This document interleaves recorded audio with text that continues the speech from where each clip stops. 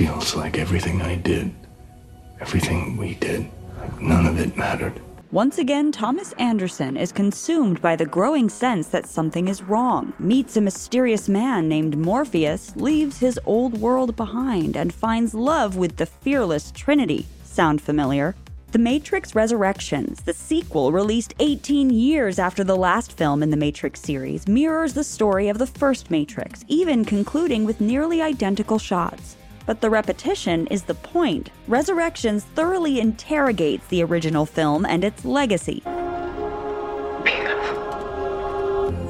It's so beautiful. It asks whether anything has improved as a result of the Matrix's message to free your mind, or if the mind control in our actual world has just gotten worse. And it makes a few key corrections or clarifications, like walking back from some of the binaries that may have been overemphasized in the originals. They believed that it had to be us or them. It also tackles what's been termed Trinity Syndrome by Tasha Robinson, the critique that as a strong female character, Trinity appeared very exciting but spent most of the narrative assisting a male protagonist's character development. Here, it's Trinity who gets to make the crucial choice, and by the end, even displays more characteristics of the One than Neo. I'm not doing this. Are you doing this? Ultimately, Resurrections is a romance above all. Here's the Matrix Resurrections ending explained, and how this story has always been about love conquering all. There's a part of me that feels like I have been waiting my whole life for you.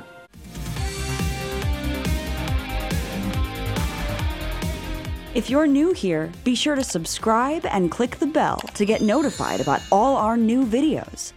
This video is brought to you guys by Mubi. We love movies, so genuinely it is a key part of our lives. Mubi is such an incredible platform. It has wonderful movies and interesting conversations around those movies. Mubi always picks something that's interesting, that's quality. I crave that curation today. You feel like you've actually taken in something substantial, and then you think about it, you dream about it, it stays in your head. They have great taste. It's something for everybody. If you want to know about the world and culture and what's really fun and worth watching, check out Mubi. Right now, Mubi is offering our viewers 30 days free. Just click the link in the description below to start streaming now. Thank you, Mubi, for supporting The Take and for helping us bring these videos to you.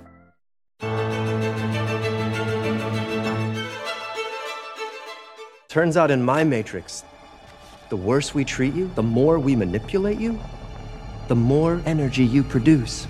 The original Matrix trilogy ends with Neo ending the war and offering humanity the chance to free itself. But in Resurrections, 60 years later, after the resulting energy crisis caused a machine civil war, the machines have once again enslaved humans for energy and controlled their minds. And the people inside the Matrix are more pliable and obedient than ever. Sometimes it feels like people gave up. Like the Matrix won. Even Neo and Trinity have been resurrected by the machines and plugged back into the Matrix. Neo believes he is Thomas Anderson, an extraordinarily successful game designer responsible for The Matrix. And Trinity believes herself to be a woman named Tiffany, a mother and wife to a guy named Chad. It sounds like a reference to the meme in the incel community of a handsome guy who's popular with women, but it also refers to the fact that he's played by Chad Stahelski, Keanu Reeves' stunt double from the original Matrix. This new Matrix was designed by the Analyst, the successor to the Architect, who's much more skillful at exploiting human feelings and subtler, less overt forms of violence. His Matrix was all fussy facts and equations. He hated the human mind. So he never bothered to realize that you don't give a shit about facts. It's all about fiction. This resurrected Matrix reflects fears that many things have gotten worse in our society. The Matrix is the same or worse. And the movie is more detailed than ever in illustrating how the illusory world we focus on every day is a lot like the Matrix. Neo has achieved everything our Matrix says we're supposed to pursue, but like many who find similar success in our world, he just finds himself working more hours and not really knowing what the end goal is. A lot of hours. Most times, I don't know. To most of us, being a successful programmer in a big city doesn't sound so bad, but that just reveals how we are buying into many of the Matrix itself's premises. So what's it like being a world-famous game designer? Must be amazing. That being wealthy, famous, and admired is what matters, even if you feel alone, unconscious, numb, and without purpose. When Neo eats a juicy steak by himself, it's a direct callback to the cowardly materialist Cypher. Trinity's plot illustrates how the Matrix exerts mind control pressure on women through ingrained ideas about what it means to be a good wife and mother, and therefore a good woman. The pressure of gender expectations making Trinity feel she should have a family makes it difficult for her to even access what she actually wants. I remember wanting a family, but was that because that's what women are supposed to want? How do you know if you want something yourself or if your upbringing programmed you to want it? And the demands of being a mother in a society that continues to put so much of the child-rearing load on women leaves her too tired to think about much else. I should get more therapy, but honestly, I'm too goddamn tired. Kids are exhausting, you know? Because it's a choice she never truly made. Her traditional family is her prison that inevitably takes over her life and produces noise whenever she approaches the truth. I have to take this. Hi, this is Tiff. Oh, God, no. I'll be right there. My youngest stuck a Lego up his nose. Come on, we gotta go. Tiff, hey. Don't know what's going on here, but I'm glad we found you. She got hit by a car. I know, it's crazy. She was chasing after you. And by the end of the film, it's very clear how intentionally her family has been weaponized against her. That was for using children. Prescription drugs are literally equated to blue pills, and the mental health complex is shown to control Neo by falsely making him feel there's something deeply wrong with him. Far from suggesting a repeat of your initial breakdown, I believe this episode demonstrates healthy self-protection. Do you need a refill on your prescription? It's a plot that alludes to how the pharmaceutical industry has influenced the exploding numbers of mental health diagnoses in recent years. And whether it's through making Trinity feel like a bad mom or making Neo feel his supposed mental illness is a danger to other people, the analyst is constantly using this society's conventional morality to guilt them into miserable compliance. No longer the young, unattached rebels they were in the originals, this Thomas Anderson and Tiffany believe they have responsibilities. Just as when we get older, we may find more and more reasons why it's not realistic to live the life we truly want. It's too late. Like the other people still trapped in the Matrix, Neo and Trinity allowed themselves to become distracted because it was easier than being vulnerable and trying to find each other. At some point, I think I gave up searching for something real.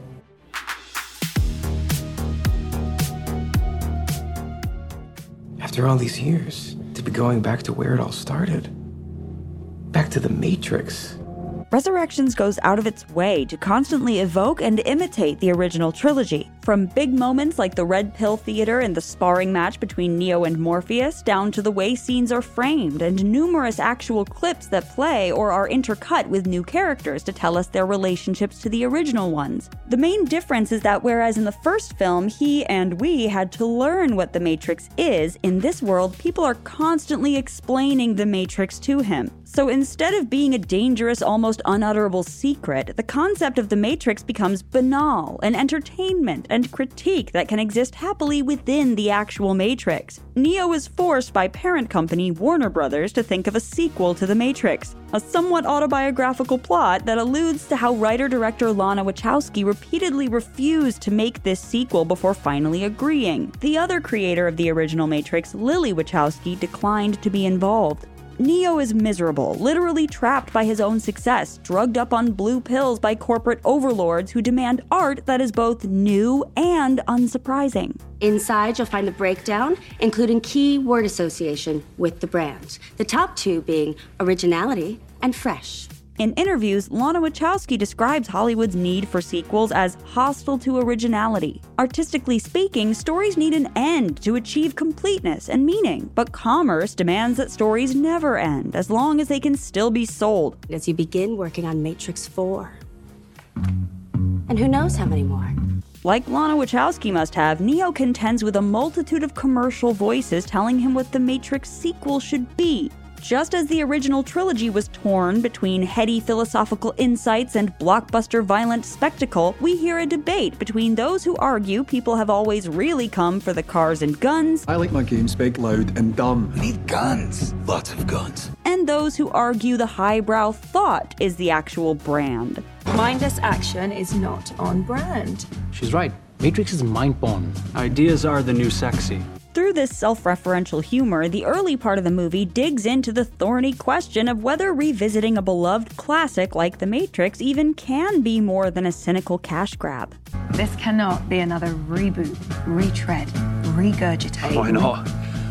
Reboots sell. With The Matrix specifically, this question is even more salient because it's about escaping a world that looks very much like modern capitalist technology-saturated life. Thus, rebooting the franchise to simply make money is about as counter to The Matrix's central message as you can get. Even the fandom of The Matrix and positive dialogue about its legacy feel oppressive to Neo. The first time I played the trilogy, I was shook. Neo's handler, Jude, and Neo's other co-workers repeatedly tell him, and implicitly Lana Wachowski, what the story actually means, covering almost all the major popular readings of the film that we ourselves have discussed in videos. Obviously, The Matrix is about trans-politics. Crypto-fascism. It's a metaphor Of capitalist exploitation. Most of these readings have convincing elements, but here The Matrix Resurrections is making the point that declaring The Matrix to be only one of those things is reductive. Focusing too much on any single explanation is a trap wielded effectively by the analyst, who keeps Neo under control by offering him neat and tidy stories that explain away the odd things Neo notices. Your sublimated anger toward your business partner cast him as your nemesis. A married woman named Tiffany became the Trinity of a doomed romance. And as we saw in the original, a key to getting freed from the Matrix is to look into the strange things you notice that feel off. Still, however much the earlier scenes express some mocking and resentment about the need to make a sequel at all, The Matrix Resurrections does exist, and the film ultimately repudiates its most cynical impulses, embracing the generation that grew up with the original. He may hate the focus groups, but Neo learns from his true fans. He bonds with and relies on the people who have come after and been inspired by him. There's a lot of people out there like me who are a little bit obsessed with your life. It's no coincidence that the film opens with Matrix superfan Bugs, who ends up becoming a key part of the story and helping the original Neo and Trinity find their way back to themselves, something that wouldn't have been possible without her nerdy obsession.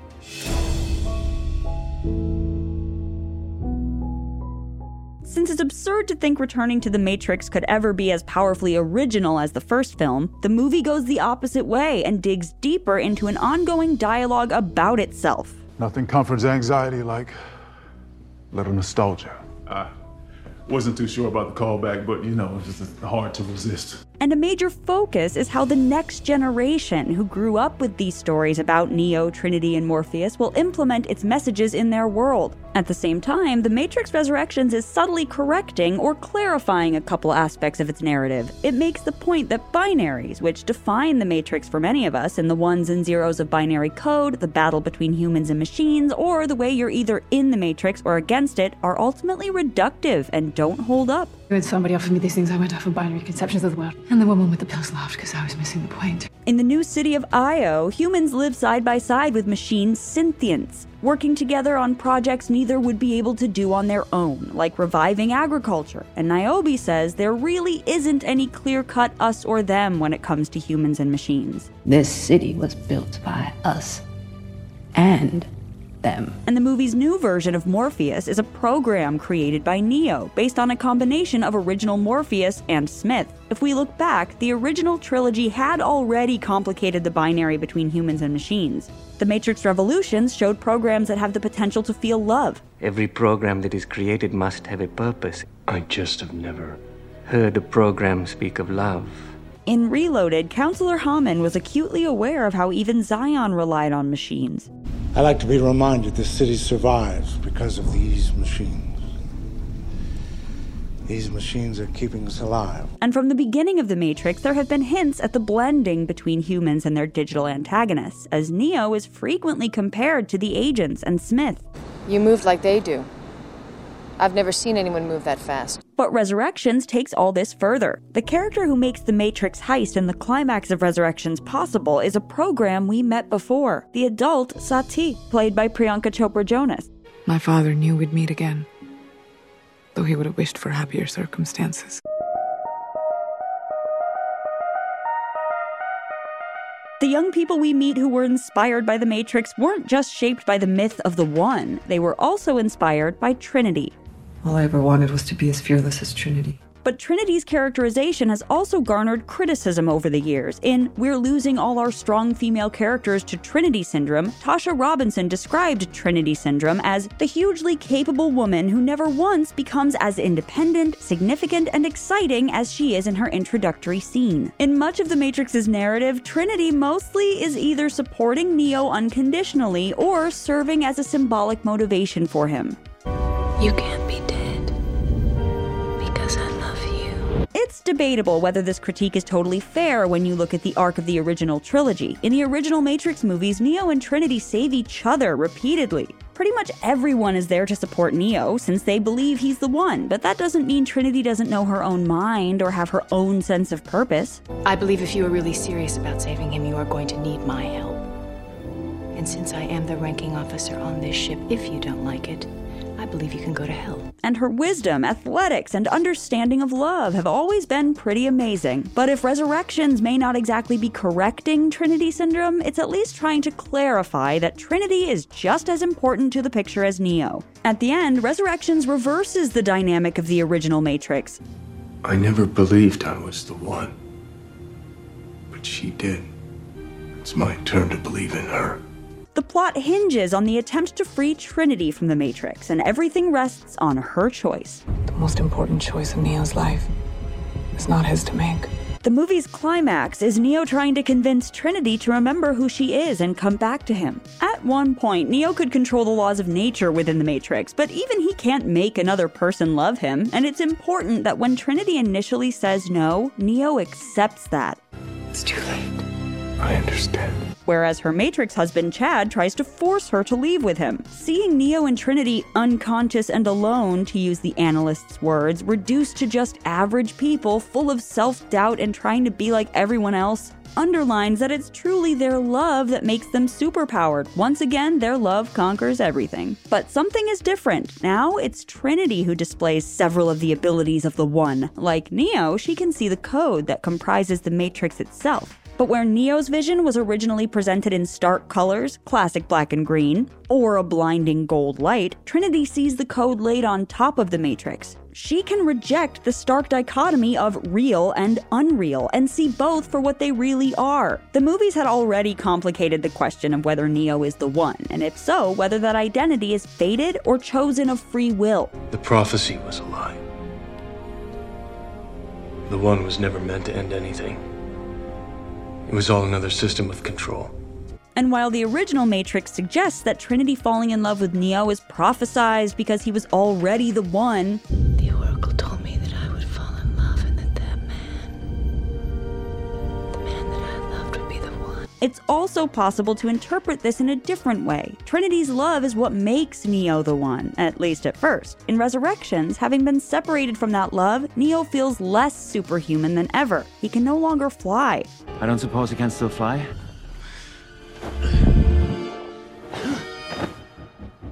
Yeah, that's not happening. But eventually, they have all the power in the world together. And at last, the ending of the first Matrix film of just Neo being able to fly is updated to show them ascending into the sky as a pair. Even the analyst recognizes the power of their connection, but wants to hoard it and manipulate it for his own ends. Every sim where you two bonded, let's just say bad things happened.